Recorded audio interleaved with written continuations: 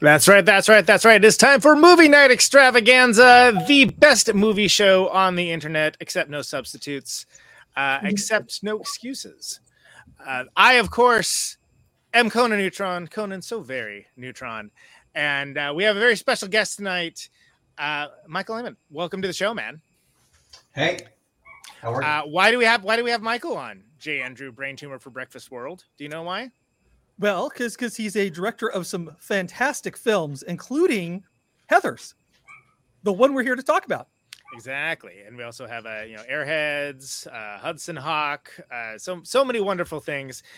Can't wait to talk about this. Of course, J. Andrew World joining me, artist, illustrator, off-topic maker, paragon of weird nun movies with strange subtitles. He's digging around for all this I don't stuff. look for this stuff. It finds me, okay? Sure. I've spent a decade curating my Twitter feed to get this information. You're an astounding man. I appreciate that about you. And of course, we also have the lovely and amazing Christina Oakes, aka Lick It Up Baby. Christina, welcome to the show. I see you. How are you? Yeah, I had to use the quote. Yeah, it's good. This is an endlessly quotable movie. Like this is something that I think has endured, and if anything, I think has aged incredibly well. Like I remember it being quotable when I first saw it, and certainly in high school, but it still works. It still works, and it pops, man. So of course, Michael, welcome to the show. Thanks so much for agreeing to do this with us, man. I wish I had like an applause button or something, but we don't have any fancy. There you go. We got Christina. Yeah. So that's there you go. Thank you very much. Thanks so much for agreeing to do it, man. Is it a surprise that this movie has endured in people's imaginations and hearts for this long? Oh, yeah. I mean, you know, we made that movie over 35 years ago. That is a long time. That is a fuck of a long time. So, you know, I'm really happy. I sometimes say to people, I say, if you make something that people are still talking about that much later, even if they hate it, you've done fine. So, you know, I'm super happy that people still watch, and that I'm sure it's totally different now, watching it now, than it was then. And I kind of like that too.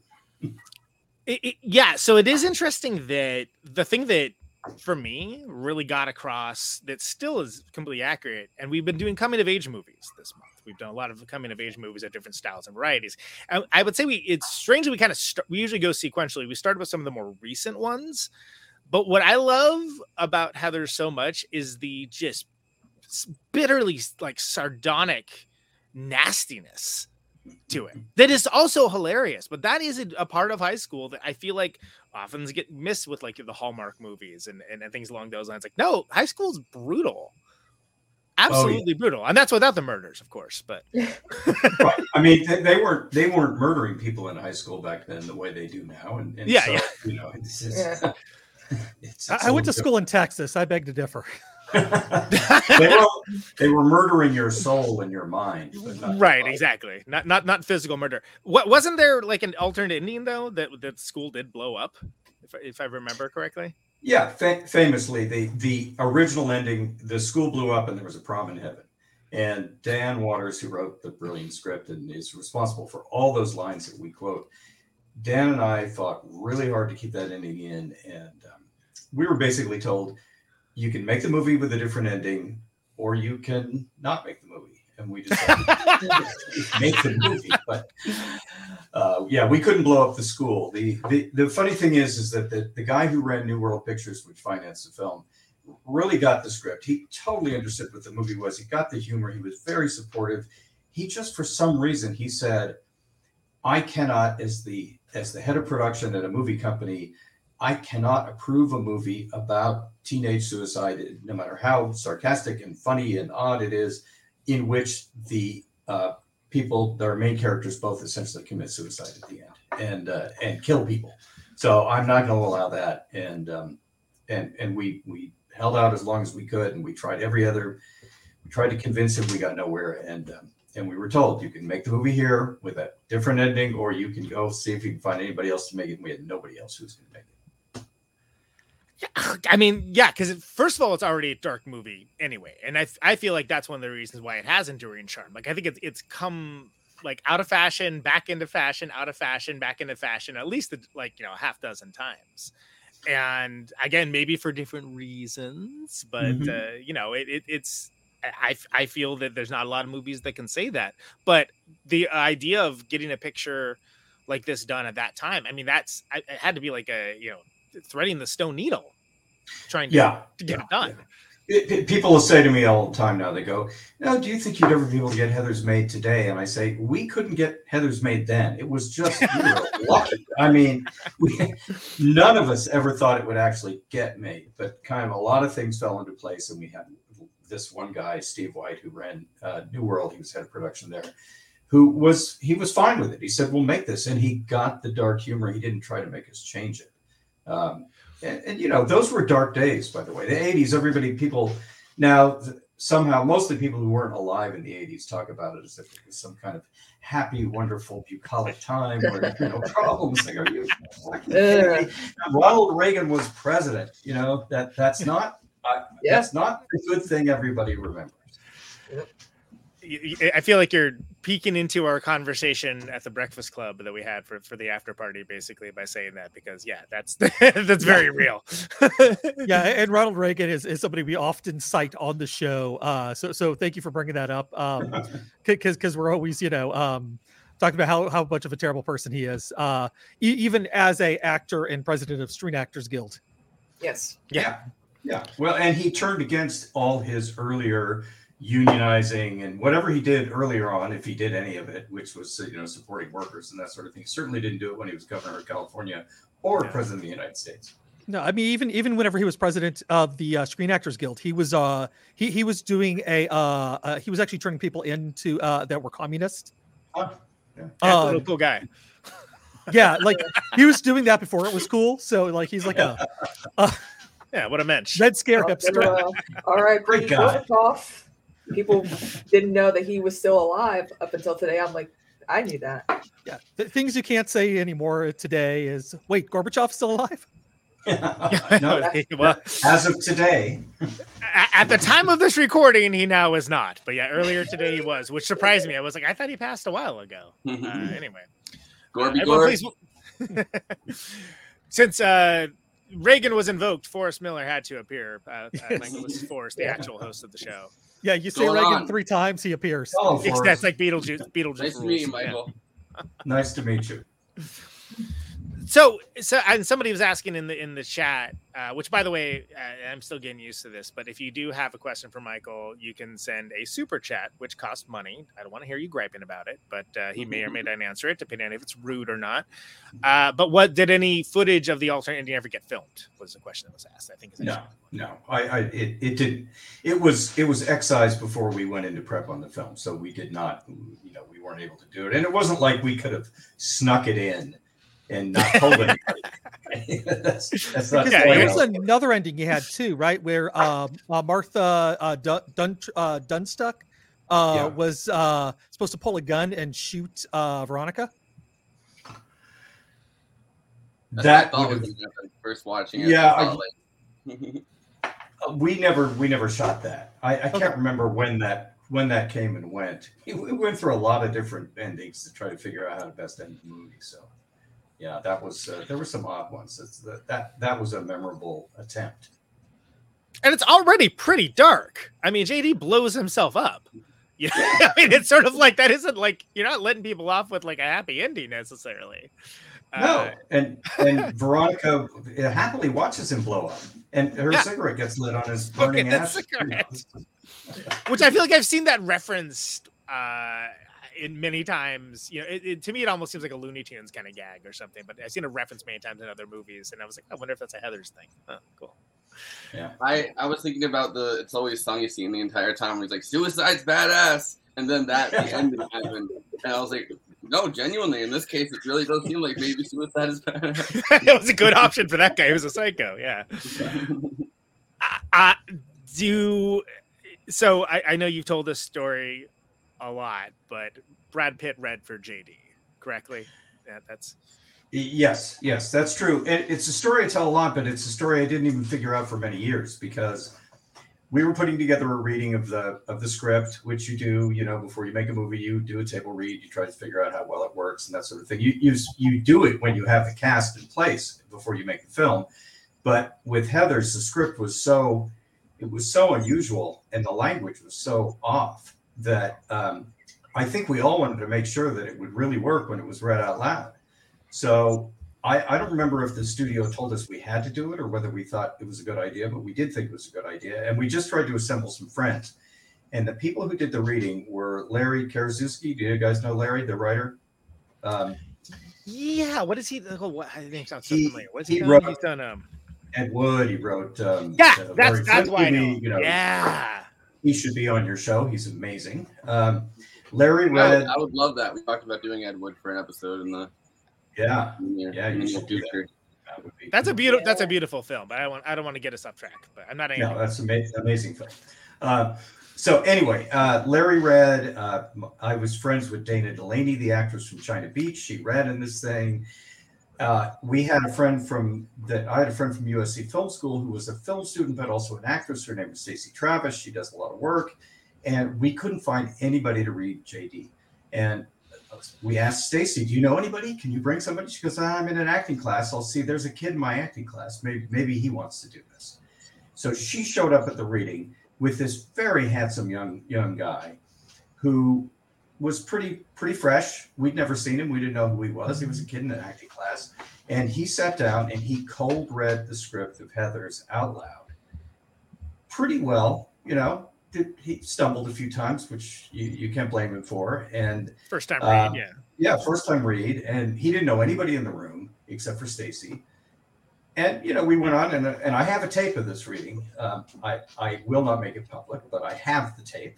And that would be one incredible DVD extra, by the way. It would be pretty interesting. I mean, I guess if Brad Pitt got in touch, if Brad's into it, yeah, he wanted it out in the public, I could do it. But doing it in like the Seven voice would be awesome too. If he was like, right. What is in the bomb? What is in the bomb? But anyway, we didn't think about it. Dan Waters and I talked about it after the reading. We said, should we consider this guy for the role? And I said, I don't know. He seems pretty green. He's great looking, but who knows? We didn't have any idea how we would cast the film. In any rate, a number of years later, there was another script that Dan wrote called The Model Daughter, which was amazing, never got made. And it was set up at Columbia Pictures, and we were trying to get a cast. And somebody said Brad Pitt had some interest. So I went to, I think, Ben Frank's on Sunset Boulevard, and I sat down with Brad Pitt, who had just done The River Runs Through It and was not yet a huge star, but he was clearly poised to become a huge star. And I really wanted him for this movie. And we talked. And I said, "Oh, you got to meet this guy, Dan Waters, who wrote it, because he's an incredible person. He's very funny. You'll really love him." And he goes, "Well, actually, I met both of you." I said, No, you've never met both of us. He says, No, I met both of you. I said, "Well, okay. Was it at a party or something like that?" He goes, "No, at the table read that you had when you were in prep for the film, I was that guy." So I didn't have any idea. He told me. And amazing. I went home and I went through a drawer and I found the tape and I plugged it in. And there's me with a very young voice going, "Okay, everybody, we're going to read the Heathers script now. And Stacey's going to read Heather and Brad is going to." And I went, "Holy shit, I called the guy Brad. That was him. And it's him." That's amazing. Yeah, it was funny. That has to be sort of like one of those grand epiphany moments where it just sort of like what so what was the next sentence? Like what was like what you said after that? In the reading? Yeah. I probably named the other people that were in the reading, and right. We went on and it just started off at that point. Yeah.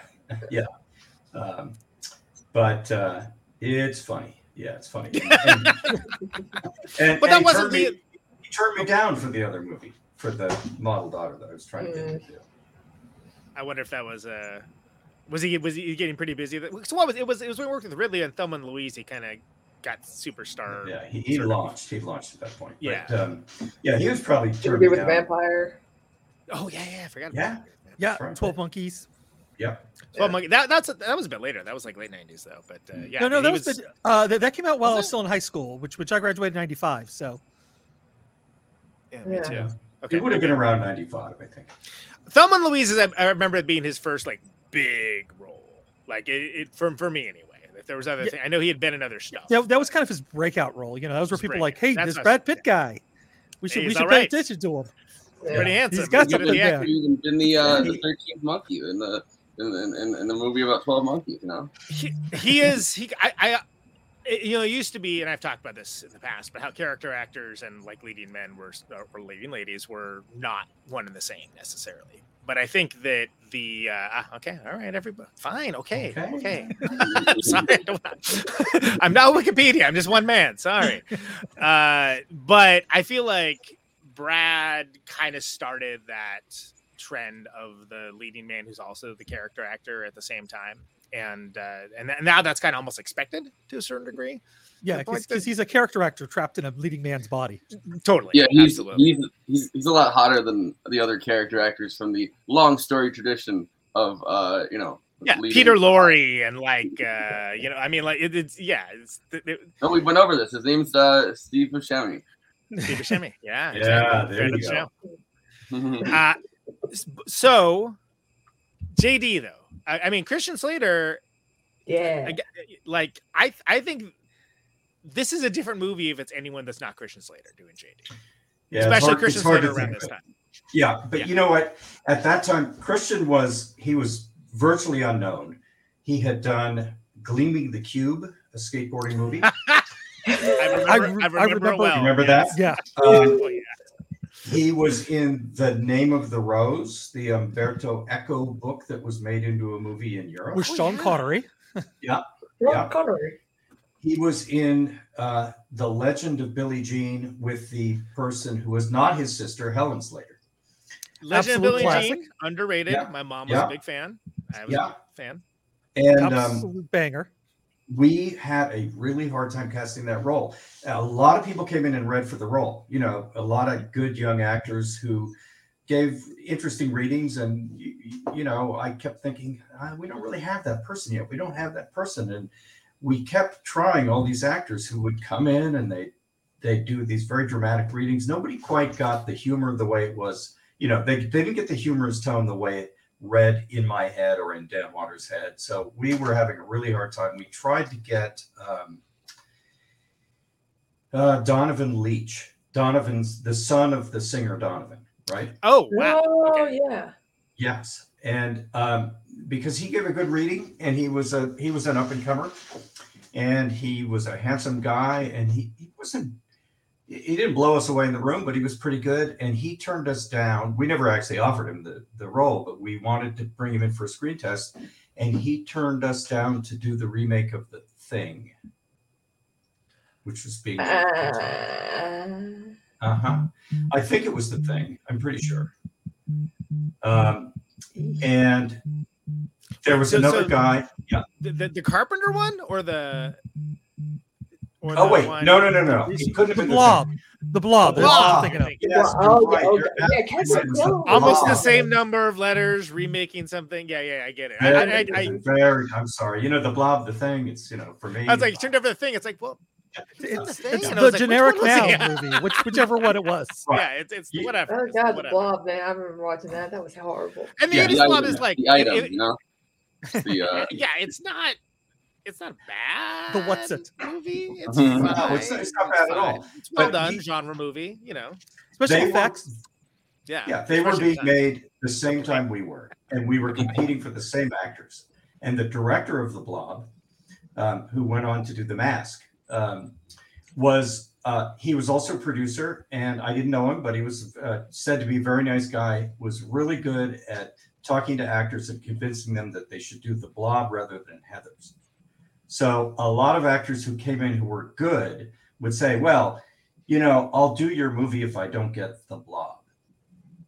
And I didn't love that, I thought if you are choosing The Blob over Heathers, then you don't get it. And Donovan, it's not like the Blob isn't cool and all, but I mean, Heathers, as we've firmly established, Imagine canonic. Kevin Dillon in the role of JD. right? is it's an all-timer, right? It's a movie people come back to over and over again, and I mean, it firmly established an era where I think the black comedy kind of was coming to its into its own as an art form and as a genre at the video store, I might add. Right. Well, the video stores had a lot to do with at that time, because home video was growing. It gave a bunch of us the opportunities to make movies that couldn't have been made like 6 or 7 years before that, or 10 years before that. So video stores helped us out and helped us be able to do all these dark films, because you could make some crazy shit and get it out in a video store and it could make its money back, which is what the people who pay for these things really care about most. And that's how you got to have like what became known as cult classics, right? Because the classic part of it is that people would, if maybe they missed it when it came in the theater, but it would live a life where people like, hey, did you see this movie Heathers? It's freaking awesome. Like, you should check this out. Like, it's so great. I mean, I remember I was in middle school, went over to my friend's house where I always watch movies together, and he pulled out Heathers one week, and I'm like, no, I've never seen this. And he's like, you'll like it. Are you a fan of Suicide? I mean, yeah, kind of. Yeah. No, Ghost Rider, great song. I remember watching it in middle school for the first time because I got all my knowledge on the 80s from I Love the 80s on VH1. So they did like one on Heathers. So I was like, ooh, because I was already a huge fan of Winona Ryder. I was like, ooh, and I've already saw like. We've got to talk about this twice back-to-back episodes. Yeah, exactly, because we did the 80s movies at the end. So Michael, we have this show is split between you have Andy and I at the tail end of Gen X, and you have the youngins over there. So that's sometimes I just don't say anything and shake my head. This is one of those times. But that said, it is interesting that I think Heathers culturally is one of those movies that's kind of seeped through. Like it's kind of managed. Musical. There's a musical, and the song. Can you tell me how the teen suicide don't do it came to pass? Because like I think again, I'm the musician of this group, so of course I'm going to focus on the music. But oh my god, amazing! That song was done and produced by a guy named Don Dixon. Does that name mean anything to you? I do, but please illuminate the rest of the panel and the audience. So Don was a producer. He was I think he was really part of the Athens, Georgia scene. And he produced some stuff. He's kind of part of that early REM kind of wave of music. And he lived in North Carolina, and he was doing solo stuff. He had a solo album called Some of the Girls Like to Dance or something, which was pretty good. And he was not very well known. And I knew his music, and some of us making the movie knew his music. And I don't know why we went to him, but we did. And he got it. He said, sure, I'll do that. And he made the song for us. It's so great, and by the way, the name Big Fun as for the band too is like just quintessentially of its time as well, and I doff my cap to that because it's pretty amazing. I will say though, the Queen has a song called "Don't Try Suicide." Wait. Well, and that's supposedly one of the things he was thinking about. Hold on, Michael. Hold on. Let me solo you. We can take a look at that here. If I can freaking find the thing. Yeah. Up there. There's a big fun that's doll. the original Big Fun Barbie. That's wow. fantastic. That's amazing. That's how you know that like you've made like a cultural impact, even if it isn't like billions of dollars in the bank account. Do you have your own Barbie with a Big Fun T-shirt? I don't think so. No, that's the one. That's the only one that exists. And just for Conan's fans out there, Don Dixon was one of the people who almost produced Nirvana's Nevermind. Yep, he was in the mix, and he is part of the scene. That friend of mine plays drums for Mike Mills too, so I know a lot of those that Athens crew of people. But yeah, when I found out it was him, I was like, oh wow, really? Because I just assumed it. Like the first thing I thought of it was some band I'd never heard of, or that it was going to be something like Sparks with the roller coaster movie or something. You know what I mean? And then that's a deep cut reference even for me. Sorry, yeah. but then I was like, oh, it's Don Dixon. Holy crap! I had no idea. We were big fans. We thought I loved his music. We knew his music, and I think we just thought maybe he wants to do it. And we went out to him, and he said yes. So we were happy. Yeah, that's amazing. So the character, the character of JD, who is very much an archetype now, I feel like at the time it's sort of like, oh, what if James Dean but also violent was sort of like the mindset. And of which now that isn't not just an unfortunate archetype, it's an unfortunate reality for a lot of schools, which is not very fun at all. But I think, Christian Slater's gone on record saying he admired like young Jack Nicholson, especially, and was kind of going for like his own thing for that. There's a fine line between like doing that just right and kind of doing a little too much. Whereas the movie in general is a little too much, but that's what makes it work. But it occurs to me that the artistry to which the direction is done, did you have to tell people to dial it back or dial it up or anything along those lines at any moment, or were people intrinsically getting it? No, that's what you do as a director. You're spending your days telling people dial it up, dial it back, and probably stated in slightly different words because those sometimes don't make actors happy. But Right. in Christian's case, we talked about the Jack Nicholson stuff before we were shooting and while we were shooting, because I said to him, we don't want to make it look like we're trying to do a Jack Nicholson thing to imitate him flat out. And he explained two things to me at that time, which made sense for me as a director. One is he loved Jack Nicholson's work, and he had looked at the work of other actors, and of all the people out there who he felt had been doing performances in movies that he could emulate, Jack Nicholson had done great work in dark comedies. And so, it made sense to him to pattern the approach at least. And then he said, the fact was his voice does just sound like Jack Nicholson. Sounds like him. Yeah. So he was not trying to imitate him. He said, that's my voice. And that's true, And look at something like One Flew Over the Cuckoo's Nest, like which we've covered on this show, right? Like, it's not a comedy, but it sure has some incredibly funny moments. And one of the reasons why is because, you have that like just very measured pace of Jack Nicholson, like doing his lines as he plays that character, who we've established is also maybe not the best dude in the world, but not Jack Nicholson, the character in One Flew. Right. Like, why is he there? I swore, Why is there? Anyway, I sorry. swore to Yeah, we don't speak of such things.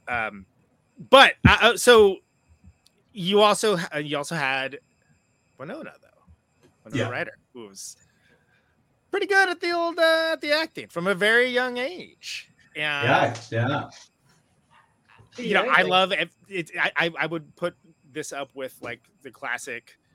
I mean, she was working a lot with Tim Burton at the time. Like those roles of just being not only her embodying that character and being a badass at it, but being very influential for a whole genre of style of character as well.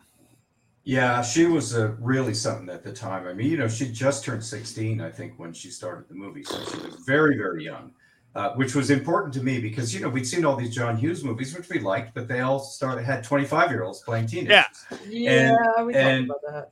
Yeah, Sam Raimi Spider-Man, that first one. Tobey Maguireing it up right there. Yeah.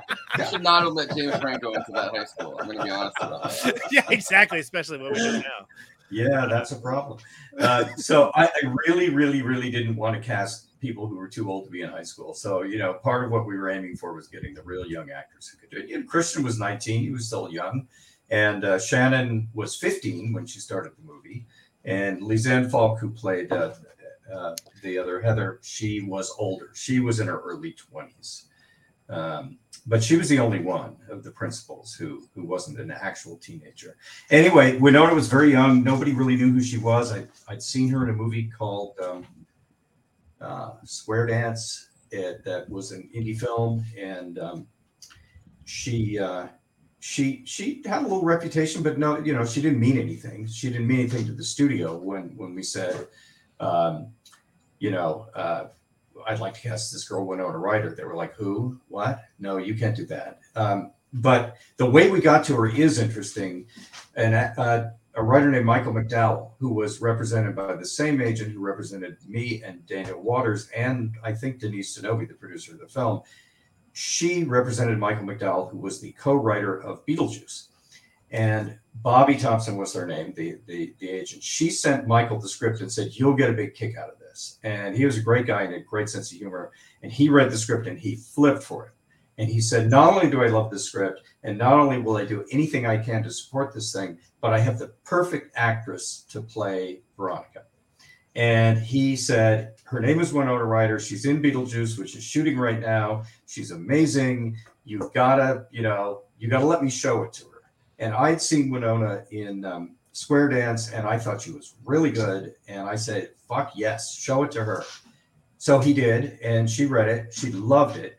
She went to her agent and said, I'd like to go up for this role. And her agent said, no, I won't let you do this.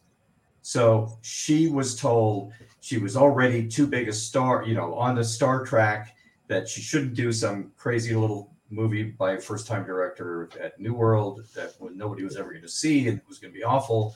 And her obscure agent, thing. Yeah. yes, this obscure thing. I don't recommend that you do it. In fact, I forbid you to do it.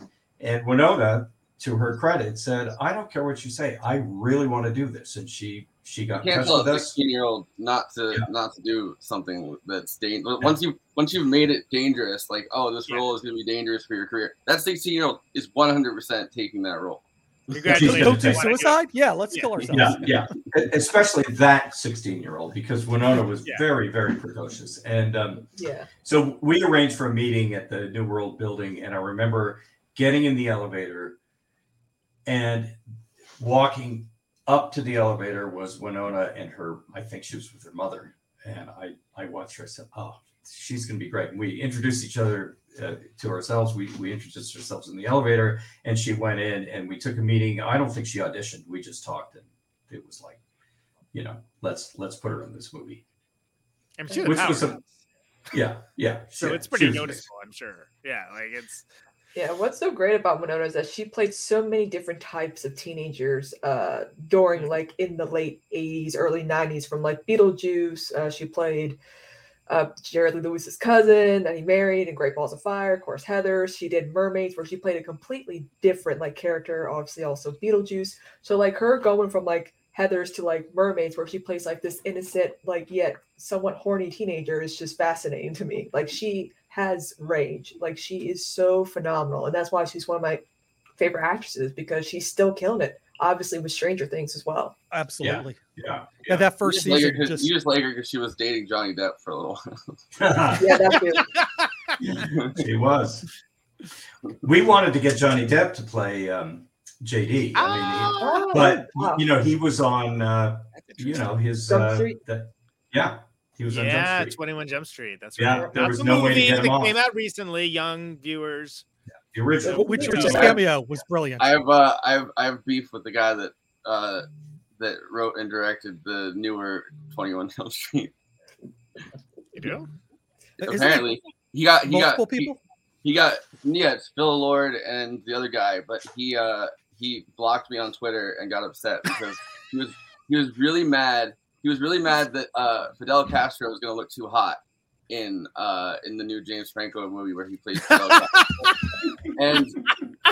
And so, like, I looked into, like, what his background is. He's like a white Cuban guy, like his family's Cuban, and it turns out his grandfather was the agricultural secretary and signed the Platt Amendment, which is the thing that gave, like, ceded Cuba to the United States essentially.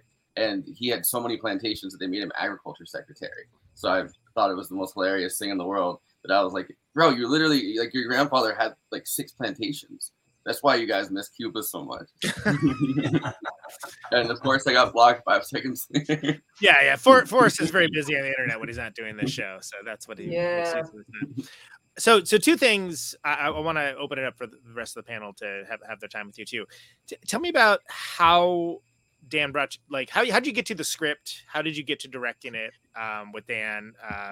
You knew him beforehand, right? If I remember correctly. I did. I knew him through Larry Karaszewski, who I knew in film school at USC. Dan didn't go to school with us, but Dan was Larry's friend from high school. And he was living in LA, and he was working at a video store, and he was writing Heathers. And he was part of this group of people that I hung out with who were all a lot of fun, and we liked really crazy movies. And Larry called me one day, and he said, Dan wrote this great script, and he's looking for an agent. And I said, well, you should have show it to your agent, because Larry and his partner, Scott Alexander, had an agent coming out of school. And he said, yeah, my agent just didn't get it. Maybe you can help with yours. So I thought, okay, let me read the script. And Dan called me and he sent me the script, and it was 250 pages, and it was fucking amazing. I mean, it was so good, and I didn't even really get it. I remember saying, this thing is overwhelming. This is a tome. It's too long. Big script. That's long. Yeah, you can't get this made, but it's got brilliant stuff in it. And I said, let me see what I can do. I'll show it to my agent, and I think I must have showed her the long draft. I don't know for sure. He might have cut it down, but I think I showed her the long 250-page draft, and she immediately went wild for it. She said, this guy's so talented, I want to represent him. So he got an agent through me. And then Dan told Bobby, the agent, he said to her, well, I want Stanley Kubrick to direct this movie. Yeah. So she said, okay. Yeah, really? And he good said, thing yes. since it's the length of Barry Lyndon, I mean, yeah. He's the only one who can make a movie that long. Anyway, so she took it to Stanley Kubrick, and I said, "Now everybody's making a movie that long. They're just even Batman, even Batman." That's a store point on this show. Tighten it up, folks. Anyway, Michael, continue.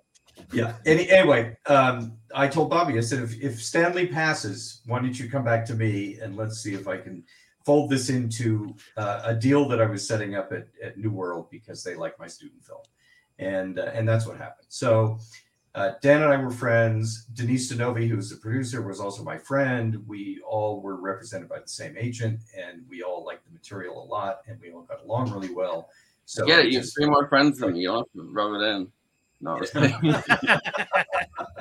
you get in too many Twitter beefs.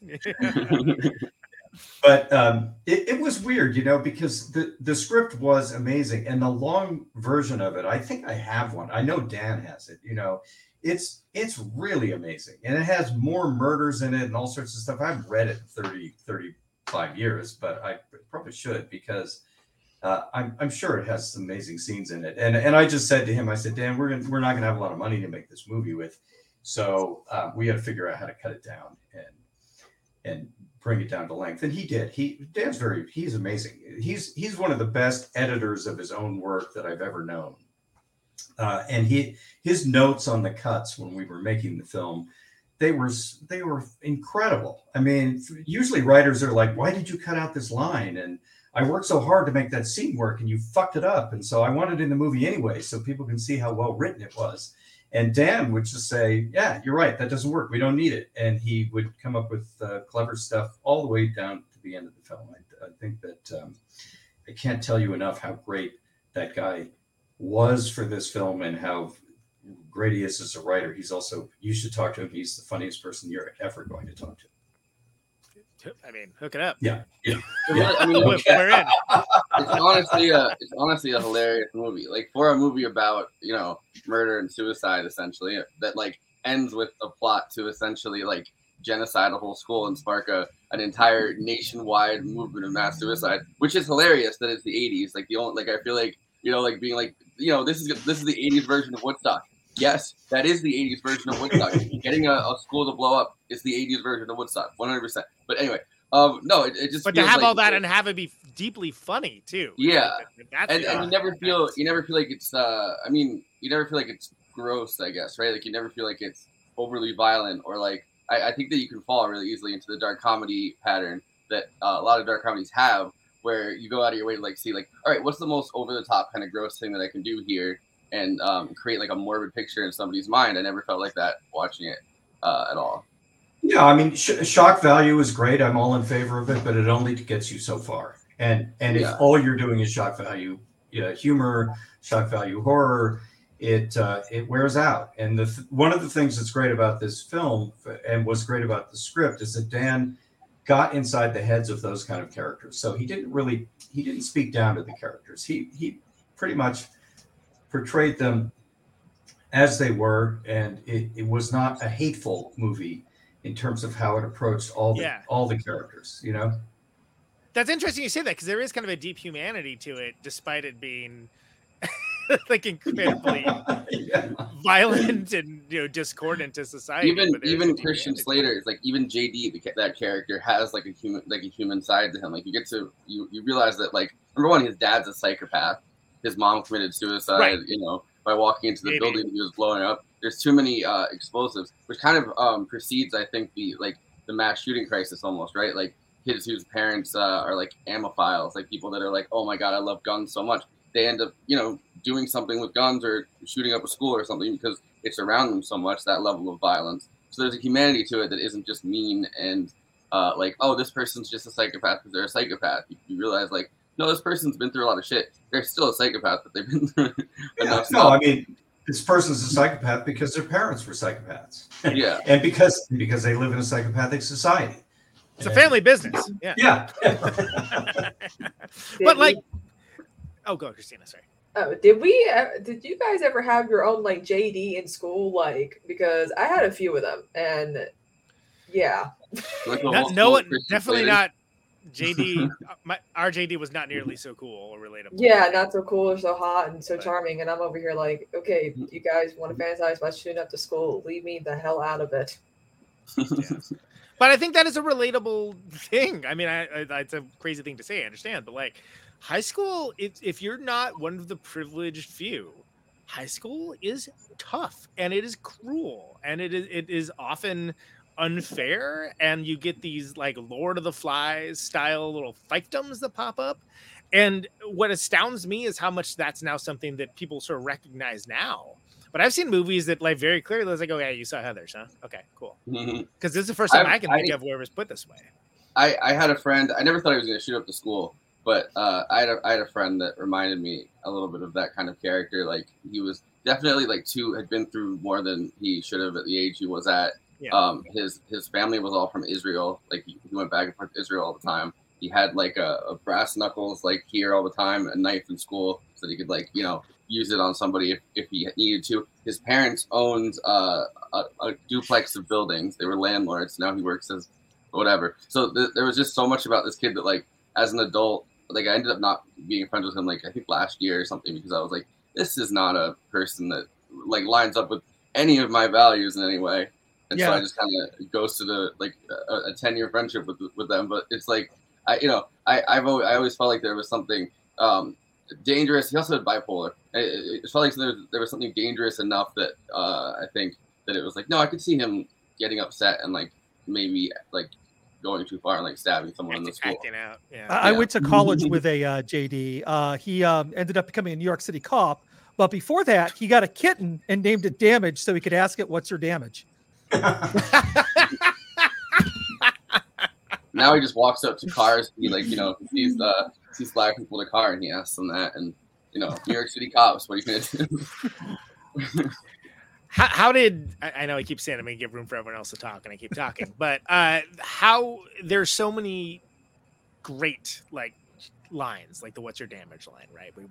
Which is so astounding. You know, the chainsaw line is another one I'm thinking of where it's just like, what? Like where did, and it's delivered so authoritatively and perfect. Like, oh yeah, of course, that's a thing that person says. Did most of that come naturally with people just understanding like the flow of the script and how the characters interact with each other, or was there anything that kind of felt a little like that didn't work? You know, the actors were very on board for everything. They really kind of got what the script was, and I told them always, we don't have to burlesque anything. You don't have to make comedy out of anything. Just say the lines as that's how you talk. That's the language you use all the time. Once you start to sort of be self-conscious about using that kind of language, it'll never work. I said the humor is never going to work if you don't. I love the way, you know, "Fuck Me Gently with the Chainsaw" is amazing. Delivered just as if she says that 3 times a week.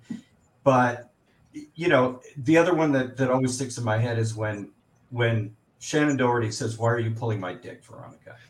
And, you know, astounding, and still got me to laugh, even though I knew it was coming. Right. And I couldn't believe it. I remember we were shooting. I said, she fucking said it just like that's what you say. And it was perfect. And I don't know if Shannon had any concept of what that was, you know? Right. Because I hear Shannon wouldn't curse in the movie, right? Pardon me? I heard Shannon wouldn't curse in the film. Yeah, maybe so. You know, she came from an odd family. They were religious, and you know, she had been on very wholesome television shows, and she was a more experienced actor than most of the kids, even though she was so young, and she lorded that over everybody. But you know, she did everything that was in the script. She never. There were a couple times when she resisted me on a few things, and I just said, You lorded over everyone, or was she method acting? She may have been method. Yeah. Well, she showed. I mean, and again, I think one of the reasons why it works so well is because everybody's very serious about what they're doing. They're playing it very straight. Like they're not winking and nodding and pulling a Sharknado or whatnot, right? Right. And then it's a situation. The absurdity of the situation gets to play out in a different way because of that. Right. And it was pretty easy to tell the actors that that's what they should be doing. It wasn't always natural for them to do it that way, but they kind of fell into it, and Winona helped and Christian helped. They sort of led the way on that. I remember feeling that I had to do less specific work on the lines with the actors than I would have expected. I love the character of the like the accommodating hippie teacher who like organizes it. We're just it's like, no, don't be accommodating for this. That's not a thing you should be accommodating for. Like it's so amazing. One of the most incredible lines in the entire movie is when she's like, whether or not to commit suicide is one of the most important decisions a teenager can make. And it's like, holy shit. So good. Because she's so serious. She's so serious when she says it, and she's so like pseudo concerned. And you can tell that she just wants like the viral attention. I mean, pre the idea of going viral, but like the TV attention, which they had all the time, like Shock Treatment, by the same director, and like Richard O'Brien that did Rocky Horror Picture Show has a similar thing where they have like the sanitized mental health campaign or whatever, where they brainwash the entire town. Like in the 80s, definitely, like there were those big pageanted like public service campaigns that you can really, really take into like a almost dystopic, vapid and I think like just self-serving, I think like story arc. And I loved that one where all of a sudden like she's right in front of the cameras, everybody's right in front of the cameras, they're like, yeah, she was great. I don't think I'll ever be the same, seeing her commit suicide, or hearing about like my friend committing suicide, and it's like clear that everyone in this movie kind of despises each other and just sees it as a way to like move up the ladder. Yeah, that's a very contemporary point of view about the world. The actress who played the teacher, Penelope Milford, she's really good. She'd done some great work. She was in the movie Coming Home. Remember that movie, Coming Home? Coming Home, yeah. Yeah, she had a big role in that. And we were very happy that she... She got nominated for the Academy for that, I think, if I remember right. Yeah, she's a great actress. She's been in a bunch of stuff. Yeah, she's awesome. Michael, do you remember the assistant prop master? Apparently that's Stevie's got a connection there. Okay. I may remember that person. They were the ones that had all the bombs that they had to set up, Right, exactly. A lot of bomb work. In case the school blew up. It was there at Stunt Finger in that one scene where Christian Slater got his finger blown off. Yeah, that wasn't just a stunt finger. It was I believe it was a pneumatic stunt finger that was blown off with air. Yes, so that it could be on and then boom, gone. Yeah, because that looked great. I mean, like I love good practical effects, and that one, like I saw that and I'm like, oh, I gotta rewind because that still holds up. Well, they're all practical effects. Earlier. That definitely would not have worked any earlier in the movie than it was. Like the fact that it happens during an already absurd climax and like a showdown, and the finger just pops right off. Like it works in that spot. If that had been earlier in the movie, I think it would have been like, all right, like he's lost his middle finger. Like, but like the fact that it's just in this fight when it's finally like the two of them having this fucking showdown. The one he gets shot a bunch of times, but like the one seriously graphic version of it is just a finger popping off. It's like, yeah, okay. Yeah. It's earned. It's earned. It's earned, and it happens late. The stunt coordinator for Heathers went on to become the second unit director on a bunch of James Bond movies. He became like the best in the world at doing big action. So, we helped him hone his craft in an early stage. Dan Bradley's his name. Well, James Bond is really what happens. James Bond is really what happens when you manage to make it through the school, don't blow it up, and then are like, what am I going to do for my career? And it's like, oh, wait, I could just shoot people, Yes. Yeah, perfect. Be a 00 agent. Great. Yeah, you're above the law. Awesome. Wait, I could have done this like legally if I needed, like if I just waited a few years. I feel I like believe that's what Spectre was about. Yeah, I think that's exactly what it was. I think the Heather McNamara and Heather Chandler characters are also perfect and very well casted. Now, had either of them, Kim and Lizanne, had they act? I think Lizanne was I don't know if I'm saying that right. She had been like a model, I think, before. Yeah, right? yeah, she was a model, and she came in and read. Yeah, and when she came in, Dan Waters said, "Oh my God, it's Lizanne Falk. Lizanne Falk, you know who she is?" And I said, "No." And he said, "I've got her book at home. She had written a book like Diary of a Young Model. She'd been That's a young right. model." Yeah. And so Dan was really into her and loved the fact that she was coming in to read. And her reading was, of course, brilliant. She's fantastic. And she got the role. Kim Walker had not done very much at all.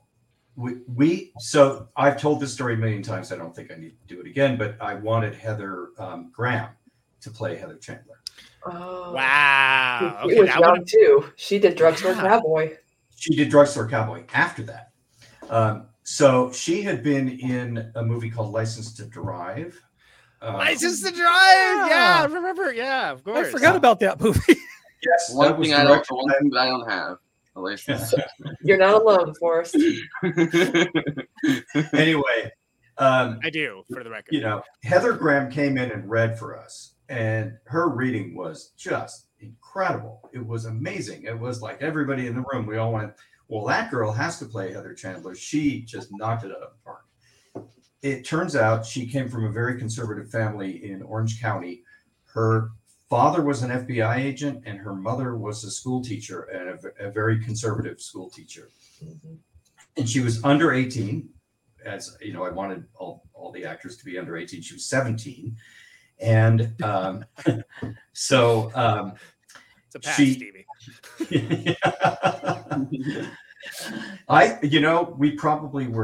We probably had to consider the Coreys for the JD. Yeah, I mean, they were they were on the list. I think that was law, like a federal law. It was the law of movies. Yeah, actually, right, yeah. At that time. You would have had to make the movie Coreys though, instead of Heather's, and it would have had to have three different Coreys.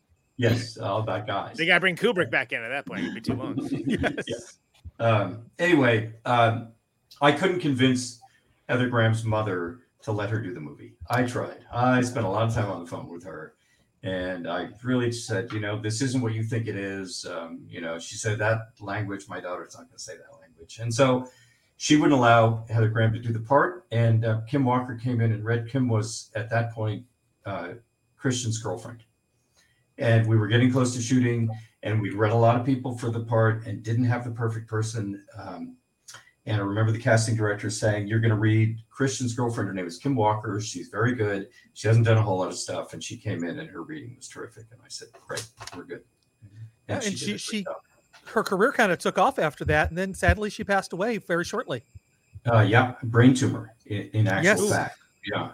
So which I can't remember who said the line about the brain tumor, but she did.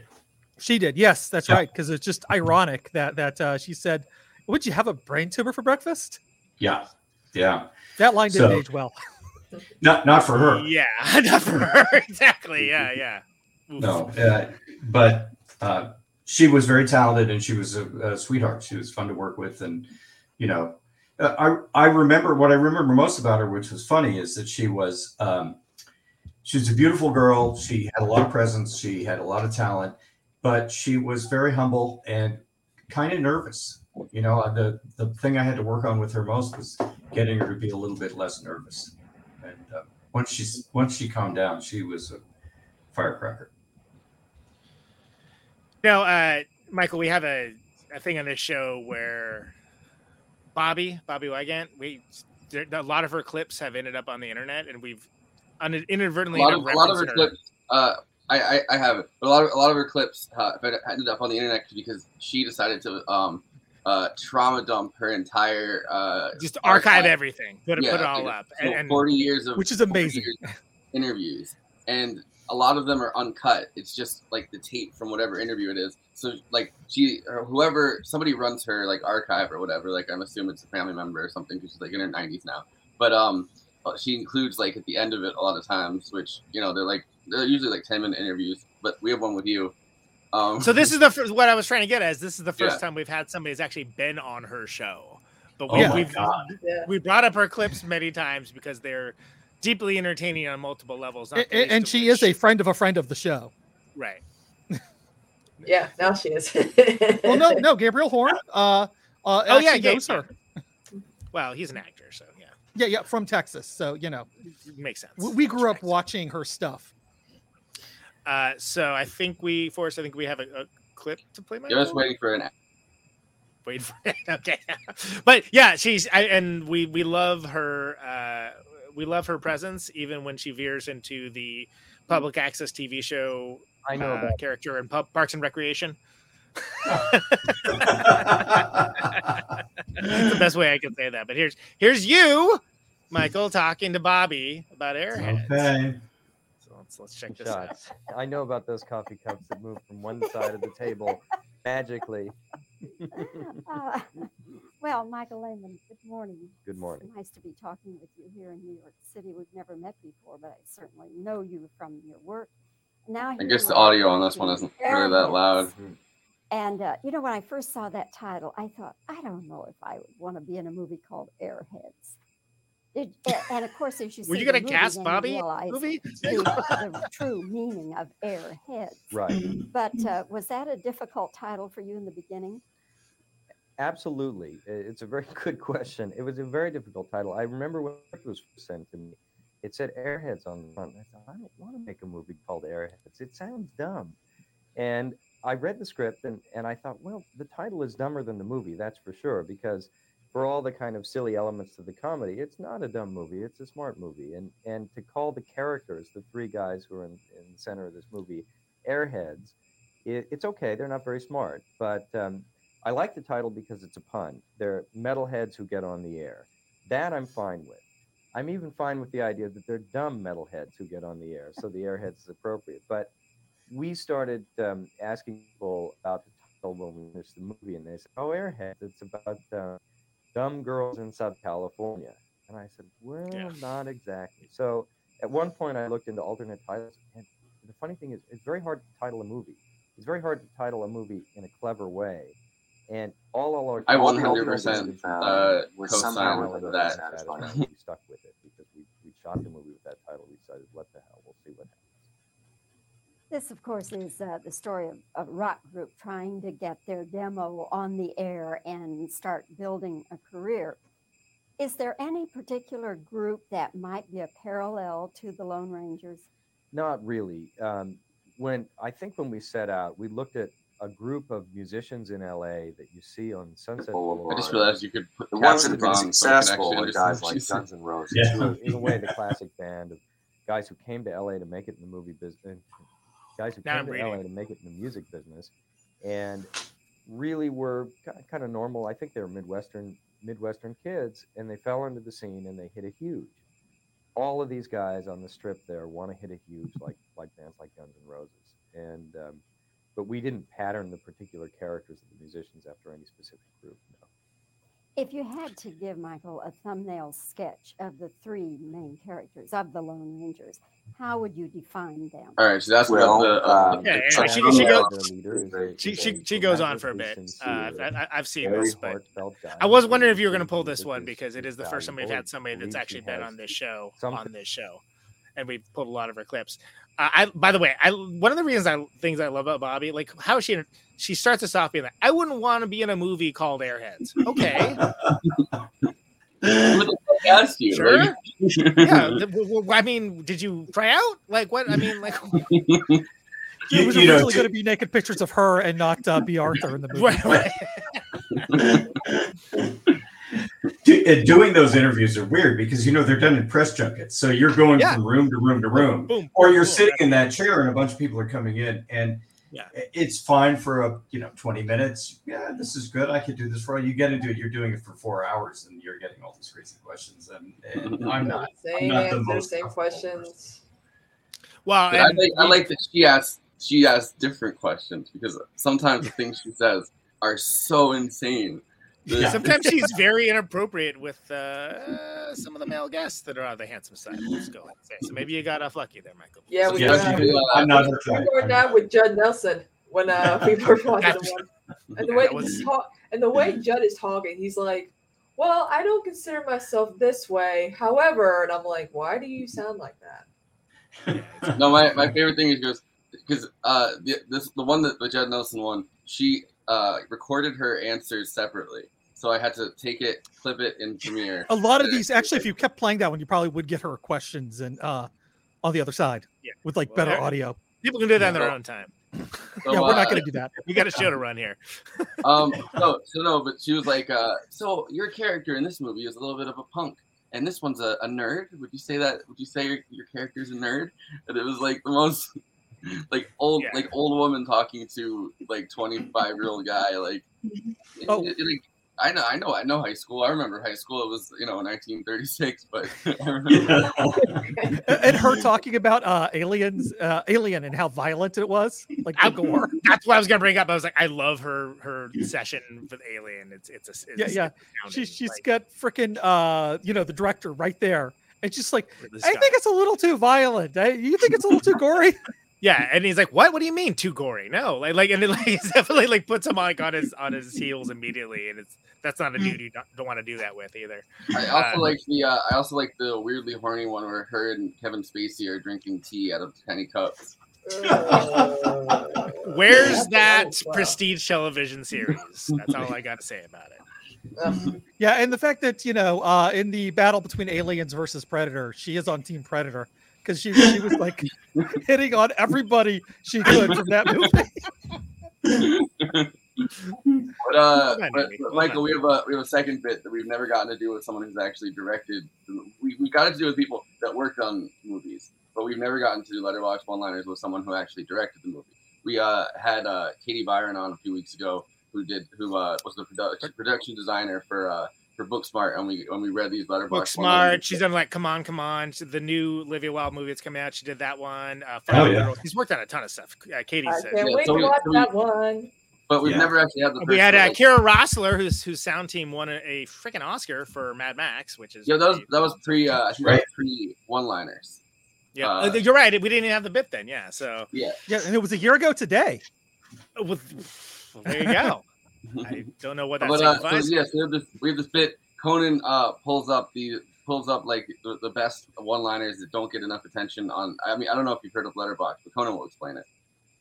Because I usually intro the bit too. So I'll Yeah, do yeah. that right now. He does a much better job than Forrest.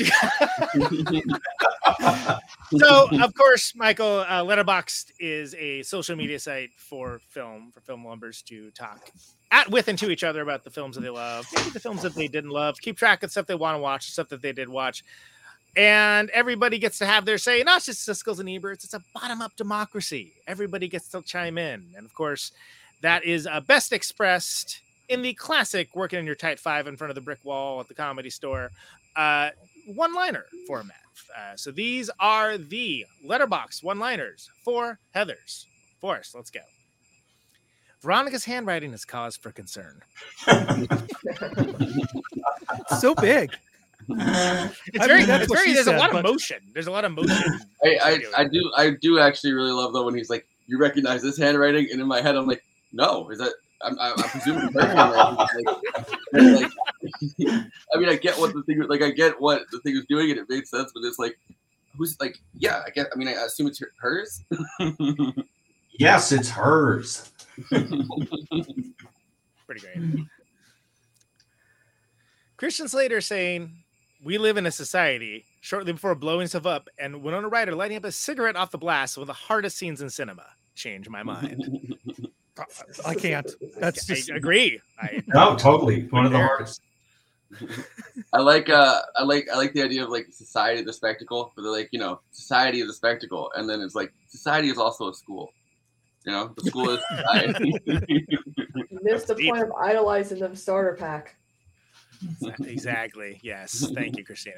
Needs to be Oh, said. I only idolized him because he reminded me of Guy Debord. I shouldn't have. Who amongst us hasn't broken up with their homicidal boyfriend only until after he shoots the TV? Not Pretty good putting them sign. all. Pretty good sign that maybe it's time to break it off. Straight up Jack Nicholson kind of moment too. The flipping on a dime where he's like, "Yeah, the song's great." then just shoots the TV out. Exactly. Elvis Presley. Pulling used to do Elvis. Ah, yeah, there you go, Jinx. that. Winona Ryder and her fucking monocle kills me every time. Agreed. That monocle is the business. Was that where did that come from, Michael? Was that that was in the script, and it was Dan always said, and I always got a huge kick out of this, is that Veronica was the Albert Speer of her high school. So Albert Speer was, of course, Hitler's architect and his armaments minister. And Albert Speer claimed he was just sort of a hanger-on, but he rose very high he was high in the Nazi hierarchy. And so he tried to redeem himself and kind of make excuses for all the stuff that he did. And but he then became known as the real insider chronicler of the Hitler, the Hitler regime. So he was the Arthur Schlesinger of the Hitler regime. Yeah, exactly. So we gave her a monocle because it was so German. It was so German 1930s German. Somebody clip this and send it to Savannah Oaks. Look what she has rough with this. It's great. Love that. Winona, beautiful. Me, gay. My dead gay son, loved. That's another amazing line where he's like, I love my dead gay son. Yeah. And,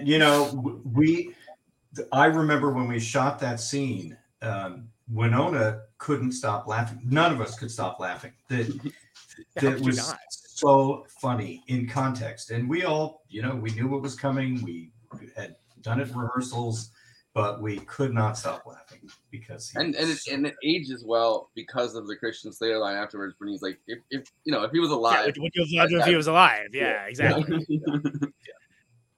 Yeah, absolutely. Badlands means Mean Girls. Yeah, that's true. Well, the Mean Girls came afterwards, to be clear. Yeah. So it would have meant a very young Mean Girls. Right. But Badlands is one of my favorite movies, and I read that I was like, I can see. I don't know, Mean Girls, the kindergarten years is certainly a film to watch. I was gonna say Mean Toddlers. Mean Tots. That's my favorite Malick too. Badlands. That's a great film. That is a very good movie. Yeah. To all my depressed bitches out there who are attached to JD, I call shotgun on our way to therapy. Christina. Oh. This is Christina Oaks. No. I didn't notice that until now. All the girls are attracted to Vecna from fucking Stranger Things. So we are all going to therapy. So much Netflix especially with that one. Posting. So much Netflix that are like, what's up with my taste in men? Oh, I now know. Yeah, some murderous creatures from another world. No big deal. Quentin Tarantino cries himself to sleep every night knowing that he will never write a better piece of dialogue than My Teenage Angst Has a Body Count. Yeah, he's probably not crying. He's probably on his big pile of money. He's crying himself to sleep. Exactly. Yeah. He's doing fine. He's doing all right. Also, he's sleeping good. Also, Courtney Love's motto. My Teenage Angst Has a Body Count. Woof. Oh. Okay, give me a second after that one. Smart movies don't exist anymore because Heathers took all the best lines. True.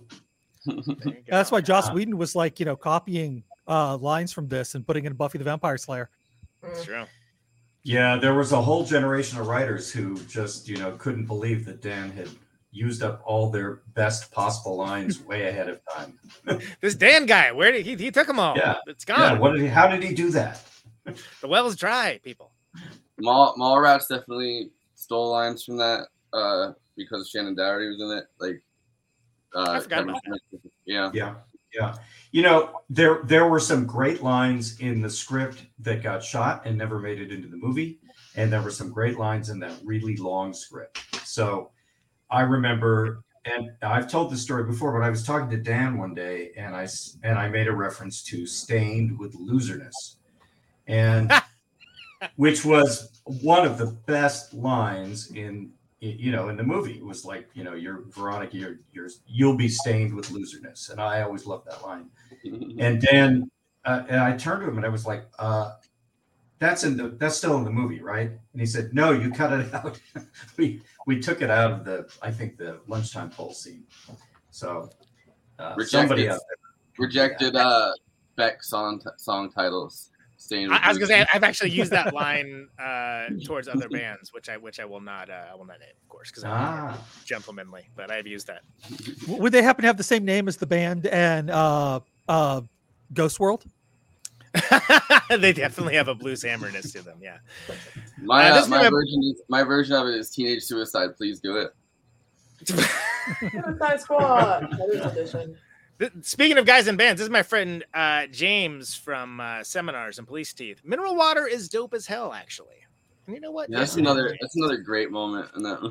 Like, mineral water. The cop pulls out the mineral water. It was supposed to be Perrier, but they would not allow us to use Perrier. Oh my god, my Uma drinks Perrier. So we're supposed to hold up a bottle of Perrier and go, look at this. That was shorthand at that time amongst certain closed-minded people for a certain type of person. Yeah. It's still should. Those are the drinker. Okay, we're definitely not going to be safe for Pride Month next year now. Those are the Letterboxd one-liners for Heathers. Of course, Letterboxd is a place for film. Please follow the show on Letterboxd Movement Extravaganza. That's Forrest over there, staking out a claim for the non-woke agenda. Apparently, I of course am Coda Neutron all over that business. Please follow me there as well. J. Andrew World's watching all the weird non-wordplay movies that nobody knew existed. He's on there. Of course, I'm Christina Oaks down there. She handles all your Johnny Depp related content almost exclusively. And of course, as always, Andrew World, please take us with plugs. All right. You're watching us right now on YouTube. Do the YouTube things, like, comment, subscribe, hit that bell. And the big ask is watch the video to the end because you get to hear a great Coda Neutron song. And you also help us get discovered by other movie fans out there. Which is always nice. Yes. Mm-hmm. Follow us on Twitter. We have a Twitter, Movie Night Extra. And we also happen to have a Twitter community. So if you want to keep talking to us about movies or just, movies, not even the movies we're watching, like just movies, join us over there. And we have polls occasionally, if I remember to do them. It's quite the endorsement. Yeah, no, I need to get better at this. Yeah, I remember it exists. Yes, but I remember. I go on for like 10 to 15 minutes, so buckle up. Yeah. But yes, we have polls. At some point, we might even bring them into the show when we have actually, like more than just us. Depends. You're going to write them down ahead of time, or are we just going to go free one? Okay. Yeah. Here we go. We have a Patreon. With the Patreon, not only does that help us, but you have access to all of our after parties, which is our post episode episodes, where we really let our hair down. And if you think it's crazy now, just wait till we get to the after party. If you're too worried about how we stayed on topic, don't worry. After party forever. We never get it. No. Someday we'll do. We will. Yes. Yeah. Coda Neutron. Yes. You have Protonic Reversal this week. I don't. You don't. You don't we're have playing in Protonic Louisville. We're playing in Louisville. No. We're there'll be a Protonic next week with Toshi Kasai, legendary producer and musician. Just watch an archive. I got tour stuff I'm doing. So yeah. There's some great stuff in the archive.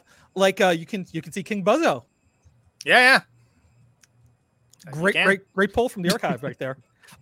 You also have Dangerous Nomenclature on vinyl. Yes, freaking finally. So I think the Louisville, Kentucky PRF crowd is going to be the first ones to be able to buy that. But yeah, some people don't like buying pre-orders, buy it now if you are someone that wants it to ship immediately. So that is the latest record. It's a split EP. I have a petition that's out right now to get Big Fun to come on to the Protonic Reversal. Please, don't read it. Don't read my petition. Just sign it. And, just sign it. Then reveal it later. But real talk though, they're making this Spinal Tap sequel, and they're like doing a bunch of stuff in character. Like I low key really would be like, look, all I could say is at one point Michael McKean and I were following each other, and it would be nice. I like his live tweets. He just has like he's like every once in a while he'll just say some like "Who's roast Donald Trump" and then get off Twitter and I'm like for another month or something, and I'm like, Yeah, not read any replies, which is the way to do it, really. Yes. That's Yes. why you're doing it wrong for us. But he's hey, like, yes. he's Don't like, read he's like, replies. you know what? Trump's gonna go to jail, and then he just gets on Twitter for the next week. Yes. kind of a But- pro but- move, actually. You know what though? What is also a really pro move is to get Action Chief There you and go. the album Just the Solos. You got it. I wrote it You down. got it. Thank I you. wrote it Andy. down. Thank Yeah. you. Yeah. See, That's this the one he helps. was struggling with, Michael. He's been struggling with that for like 2 months. And I was like, it's like 3 words. But anyway, Yeah, all the solos included. it's longer than the record. Yes. And you have some tour dates coming up. Got a lot of them. Yeah, I'm Yes. not gonna announce them all because we're not. No, but just mention a couple that are coming up. Yeah, so West Coast of McCluskey, Oakland, Portland, Seattle.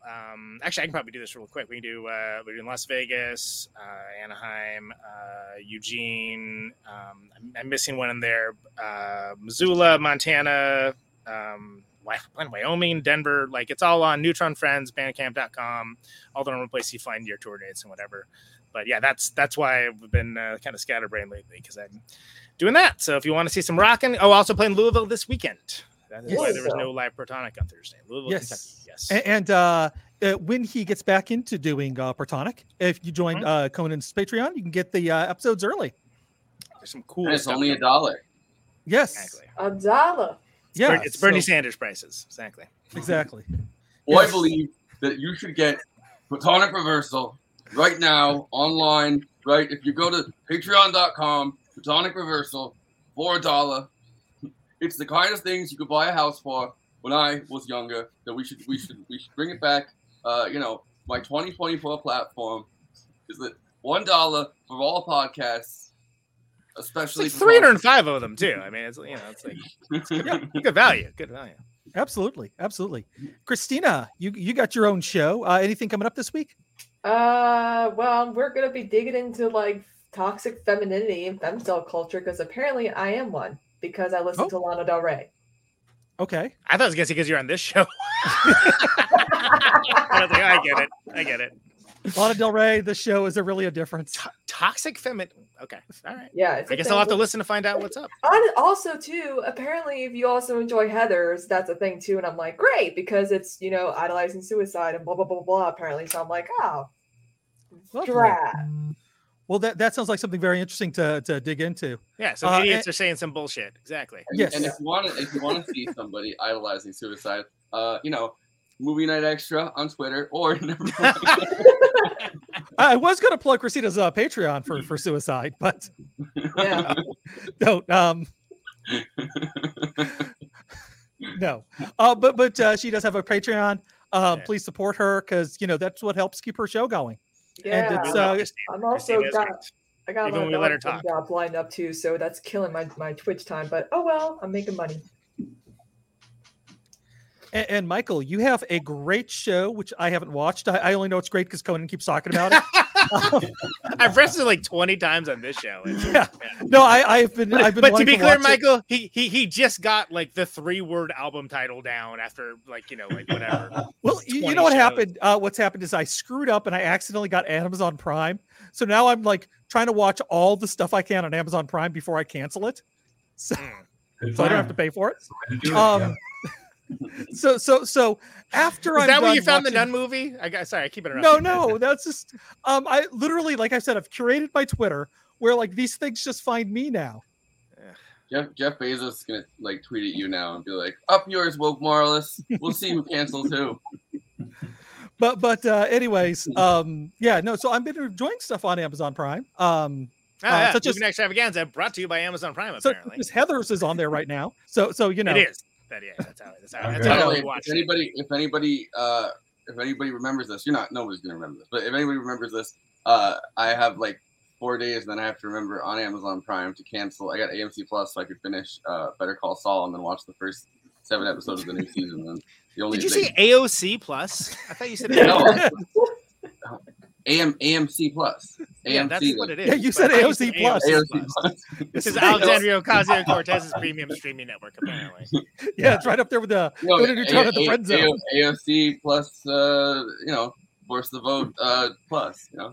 Yeah. But anyways, as I was saying, the name of the show is Hell yeah. All nice. Yeah, Thank you, yeah. Stevie.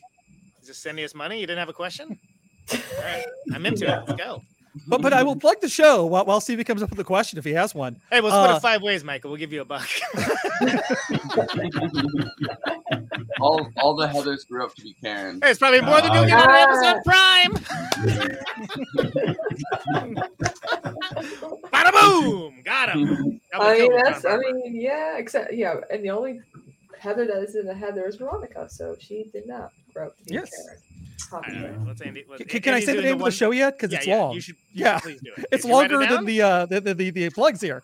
But it's the woman in the house across the street from the girl in the window. And it's great. You got it right. It's really good.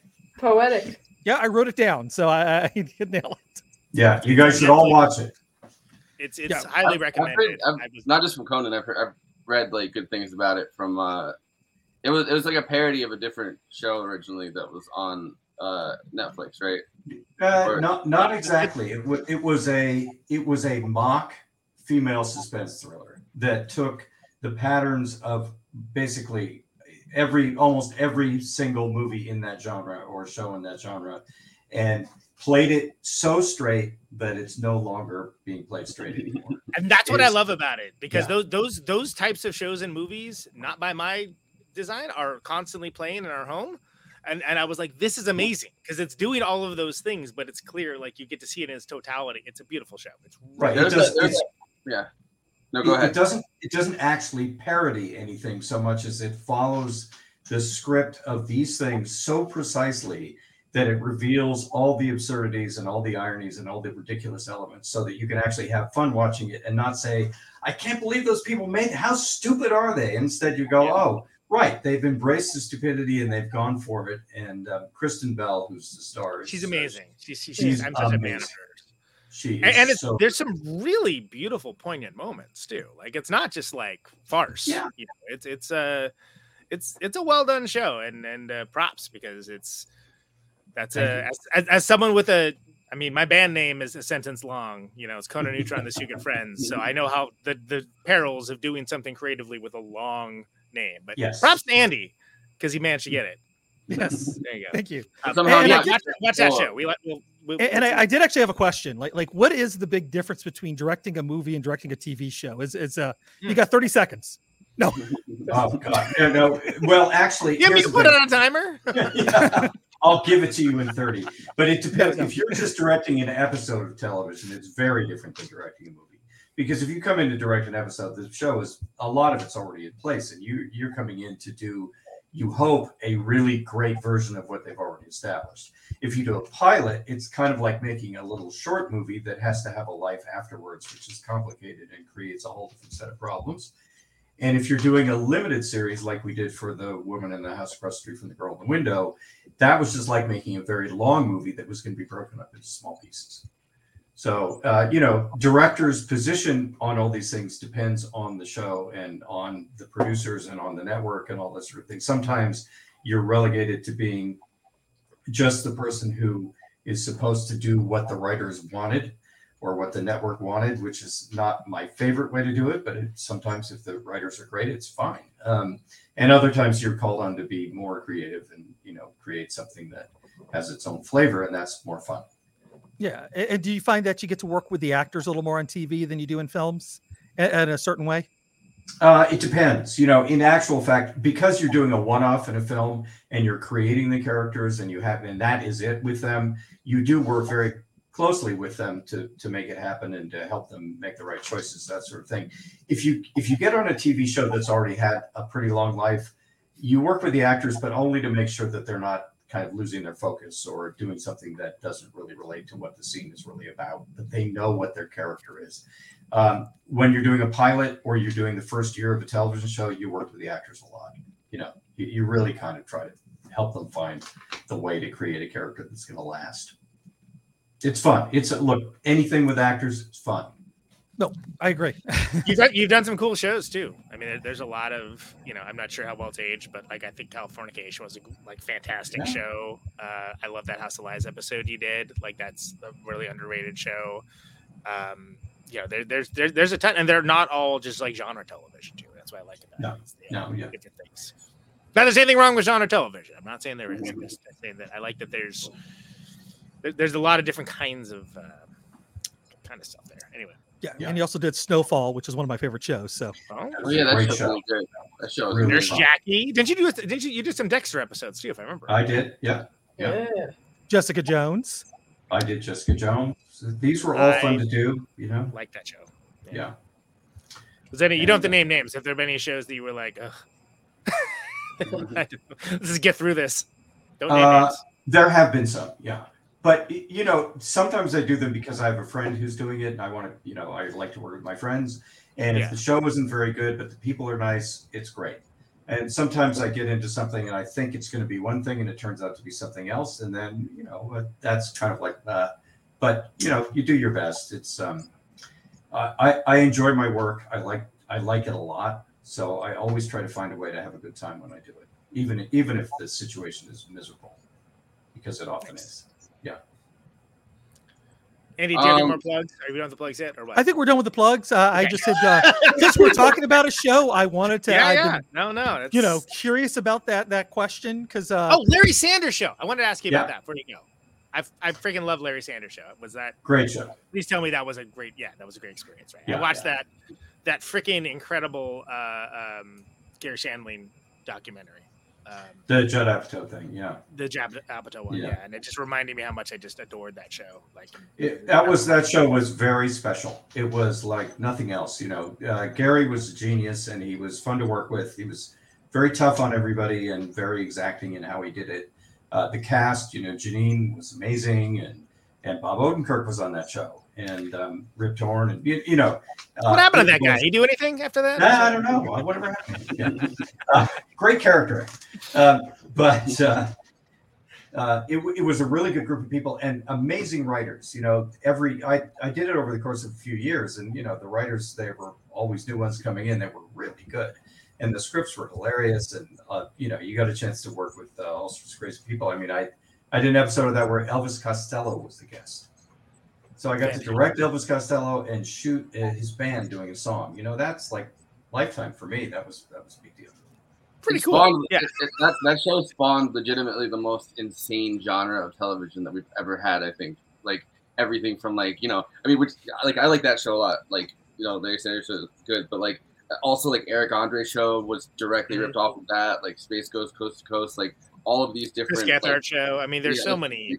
Some of the most genuinely insane moments I think that have ever been on television comes from the fascination they have with talk shows on that show, and not saying that they all add up to the same thing as the original, which things never really do, but the fact that that's kind of become a deconstructed genre. Priceless. It's amazing. Larry Sanders Show was like the Slint of weird talk shows, basically, as far as influence goes.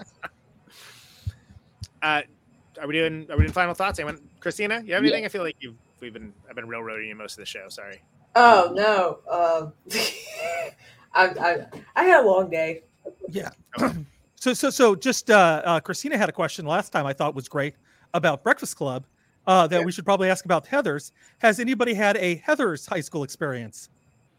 Yeah. Well, we talked about it with we talked about it with JD. That's kind of the same. I mean, that's we had our own JD, but I doubt. The Heathers piece.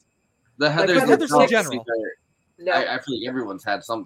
There's always the one person that's the most popular person, and then the two people behind them that if they had the chance to just shank them or something and take their place, they would 100% do.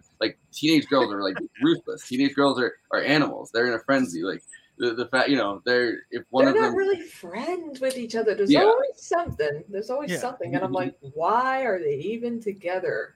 Power dynamic. I remember actually my Heathers moment was I had just moved from Texas to Connecticut, and one of the football players was bullying me really hard, and he had slammed my head into a desk and was just holding it down there, still pressing. And he's like, "You don't like me very much, do you?" And I'm like, "Yeah, I kind of hope you die." And then that afternoon, he gets in a car accident and dies. Wow. Whoa. Magical. Wow, Andy. What would you how did you do that? I'm gonna go a lot wider on you on the plugs now. No, he was passing a car on the right hand side, and they turned into him. Nearly like his best friend, who ended up becoming a friend of mine, was riding on the back of his motorcycle, and his friend, spent a long time recovering. He actually he's one of those people who loves sports, but not because he wants to beat other people, because he wants to beat himself, which is kind of like the most healthy way to love playing sports.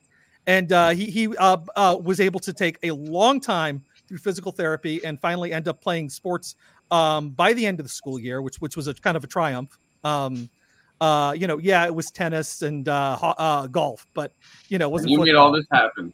Huh. I feel like you're pitching Michael a movie right now. Yeah. I feel like it's a Wait, heartwarming tale. back that up a little bit. I need to take some more notes.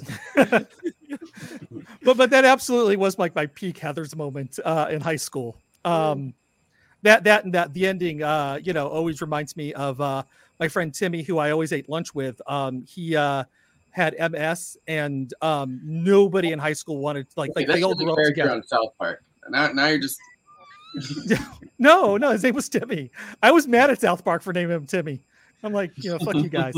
But no, he basically like his entire life was just basically watching TV because he couldn't do anything else. Literally all day he had like an assistant around him. None of the other kids who all grew up with him would talk with him. Every day at lunch was the only time he got to be like a real person, and we would just hang out and talk about Star Trek or whatever dumb shit we watched on TV. And I just do that in this show. So the ending of Heathers always reminds me of Timmy whenever Veronica asks Marcia, if they want to go watch movies. So my friend from high school that had MS ended up being the one that crashed the car that I was permanently injured in. I don't know how It's not very Heathers. Story is marred by tragedy. This question. Wow. Did anybody wish you dead right before that? I was gonna say, was Andy around? I said teenage suicide, and then the car just hit because it was me that was injured in the fucking accident. It wasn't anybody else. Everybody else was fine. I think I wished death on myself. Bad playlist, man. That's quite the hole that we dug there. Well, yeah. Michael, True Blood, was that cool to work on, or did it suck? No, that was cool to work on. And it also sucked. Yeah, that show for me, because I have no interest in vampires at all. I love that show because it was satire, and people who took it seriously as a vampire show, I always thought, what are they thinking when they watch this thing? It was flat out comedy for me from day one. So, I know a lot of people who love the show. I know a lot of people who hate the show. Lots of opinions on that one, but to make it was a lot of fun. It's I can't imagine viewing it as anything other than like a high farce, but I thought it was very clever for that. It was very and I love the escalation of ridiculousness as well. Where it's started one way and then just more and more gets involved, like in the soap opera-ness of it. Like it was I could see people again. If you treat it seriously, maybe like, what the hell's with this show? But like, I think it comes from a grand tradition of like, I think there's a lot of those movies in the 80s, right? Like that was sort of like, kind of like sort of celebrating the genre, but also kind of taking the piss out of it a little bit at the same time, Yeah, it was kind of an 80s thing, but I tried reading one of the books that it was based on before I started on the show. And I said, this is nonsense. I can't even get through it, But Alan Ball, who wrote the show and who created it, Alan's pretty great, and he knew exactly what he was doing. He knew what he was doing with that show, and in the first few years, it was. I thought the satire was really good, so it was fun, and the actors were great to work with. So, and we got to do all sorts of good, gross, bloody things. Fun, which is always great, especially and like we talked about practical effects earlier. Like we're big fans of practical effects on this show, as I think almost every human being is given the choice. Yet we're constantly inundated with horrible looking CGI. So there's reasons for that. CGI 10 years ago looked way better. You think so? Maybe.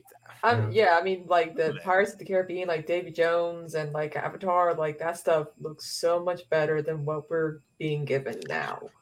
I also saw a film somewhat recently. I'm not gonna say what it was, but near the end of it, it looked like they just ran out of budget for the CGI, and it was like, oh wow, that doesn't look like how you think that looks. And the rest of it was great, but I just was like, wow, that actually ruined the movie for me. It took me. Well, Have you guys ever seen the Jason Statham movie, The Meg, where he fights the shark? Is that the one with the shark? He's like fighting a shark. Yeah, Jason Statham versus a giant shark. Yeah, the worst CGI shark of all. Like, it is clearly a fake. Like, not even in the Jaws way where it's like practical effects. Yeah. You're like, you know what? Like, I'll give you guys a shitload of credit. Like, you tried to make a shark that just didn't look realistic. No, it is like a cartoon shark that Jason Statham's like, oi, you there, Mike, I want to fight you right. Jabberjaw. Starts hitting it. I think it was a made-for-sci-fi movie, and then somehow they got Jason Statham on it, and they're just like, "Well, we gotta put it in the theater now." I watched it in the theater because my brother and I became obsessed with it for a summer. Like, this is when my brother, I think, first. You guys are gonna watch the sequel, right? He was challenging the shark to a fist fight. Is that what it was? What's going on? So my brother and I. My brother, I think, I just heard 17 days. Like, he could just go to see rated R movies for, like, you know, really early. And he, for some reason, we decided that we were obsessed with Jason Statham yelling at the shark and trying to beat it up. So we went and we saw it in the theater and, like, just cheered every time he hit the shark. Yeah. No one else was in the theater. It was us and, like, a couple of my, like, brother's friends, and we were loud as fuck, just cheering on Jason Statham. Be like, yeah, fuck up the shark. So Michael Forrest, basically, him and his brother formed the whole Sharknado phenomenon, is what it sounds like. I think that was. You're welcome. It was after Sharknado. It's called Yes. a joke, by the way. I know, I was actually now that made me wonder if it was. Yeah, next year, Meg 2, The Trench. Well, you know, people do run out of money in the middle of these things, and I've worked on things where there were grand plans, and especially with CGI these days, they go, just do it. You know, we're going to make it all happen in CGI. And you go, I don't think you're going to be able to do that. They go, yeah. We're really good. We got great people, you know, and then they run out of money and you go, no, you should have never even tried. But I mean, Warner Brothers is only able to release like 2 more films this year, and then they don't know what they're going to be doing, considering Legendary wants to cut ties with them because this Discovery merger is a bad idea. Yeah, we lost Batgirl, which is done. nobody's ever going to see that movie. That's weird. I mean, it's bizarre. It's going to be like it's going to be. Well, the guy who's now running the calling the shots is a big like Trump MAGA white. That Jerry Lewis movie. That's what I was trying to think of. The Day the Clown Cried. Day the Clown. It's going to be on a double bill with Batgirl somewhere. It's got to be the double bill. Yeah. and triple bill with Fantastic Four. You know, the Roger Corman one. Yeah. It's weird things are going to happen there. Nobody knows what's going to go on. But this is pure after party business. We're ostensibly still talking about Heathers. Let's do final thoughts about Heathers. Michael, anything that we didn't get to? Anything you wanted? Any vignettes? Or I agree, Jessica Jones criminally underrated. Or stories? Anything along those lines? I think we touched on that. We danced away to talk about whatever else. I can take these questions off the screen. Yeah, try and get but I can. You know what? That's a good question. This is actually a good one. This is a good one. Because that goes back to my friend. Super chat. Yes, Larry Karaszewski. People can see that question, right? Yeah. So the question is for the audio listeners: whose idea was it to use the song "Que Sera Sera" in the beginning end of the film? I like the choice of the Sly and the Family Stone version. So it was. I can't remember where the choice was for using it in the beginning of the film. That may have come from me. It may have come from Dan. It may have come from Larry Karaszewski, who suggested the Sly and the Family Stone version for the end. And I was a big Sly and the Family Stone fan, had seen them a couple times when I was a teenager and was into the band and thought I knew everything about Sly and the Family Stone. And Larry said to me one day, he said, you should put the Sly version at the end of the film. I said, yeah. What? He goes, the Sly and Family Stone version. I said, I didn't realize. So I was like, whoa, holy shit, we got to put that in there. And we did. But Sid Straw sang it for the opening. Sid Straw was a great singer of the day. She's terrifically talented. And we had her do that. And, I don't think we ever looked into getting the Doris Day version, we might have, but it wasn't going to be available to us anyway. It still works. Also, so speaking of replacements, I wanted so it's Moby Dick in the movie, but originally supposed to be Catcher in the Rye, right? Is that? Yeah, we couldn't get the rights for that. Yeah, they wouldn't let us.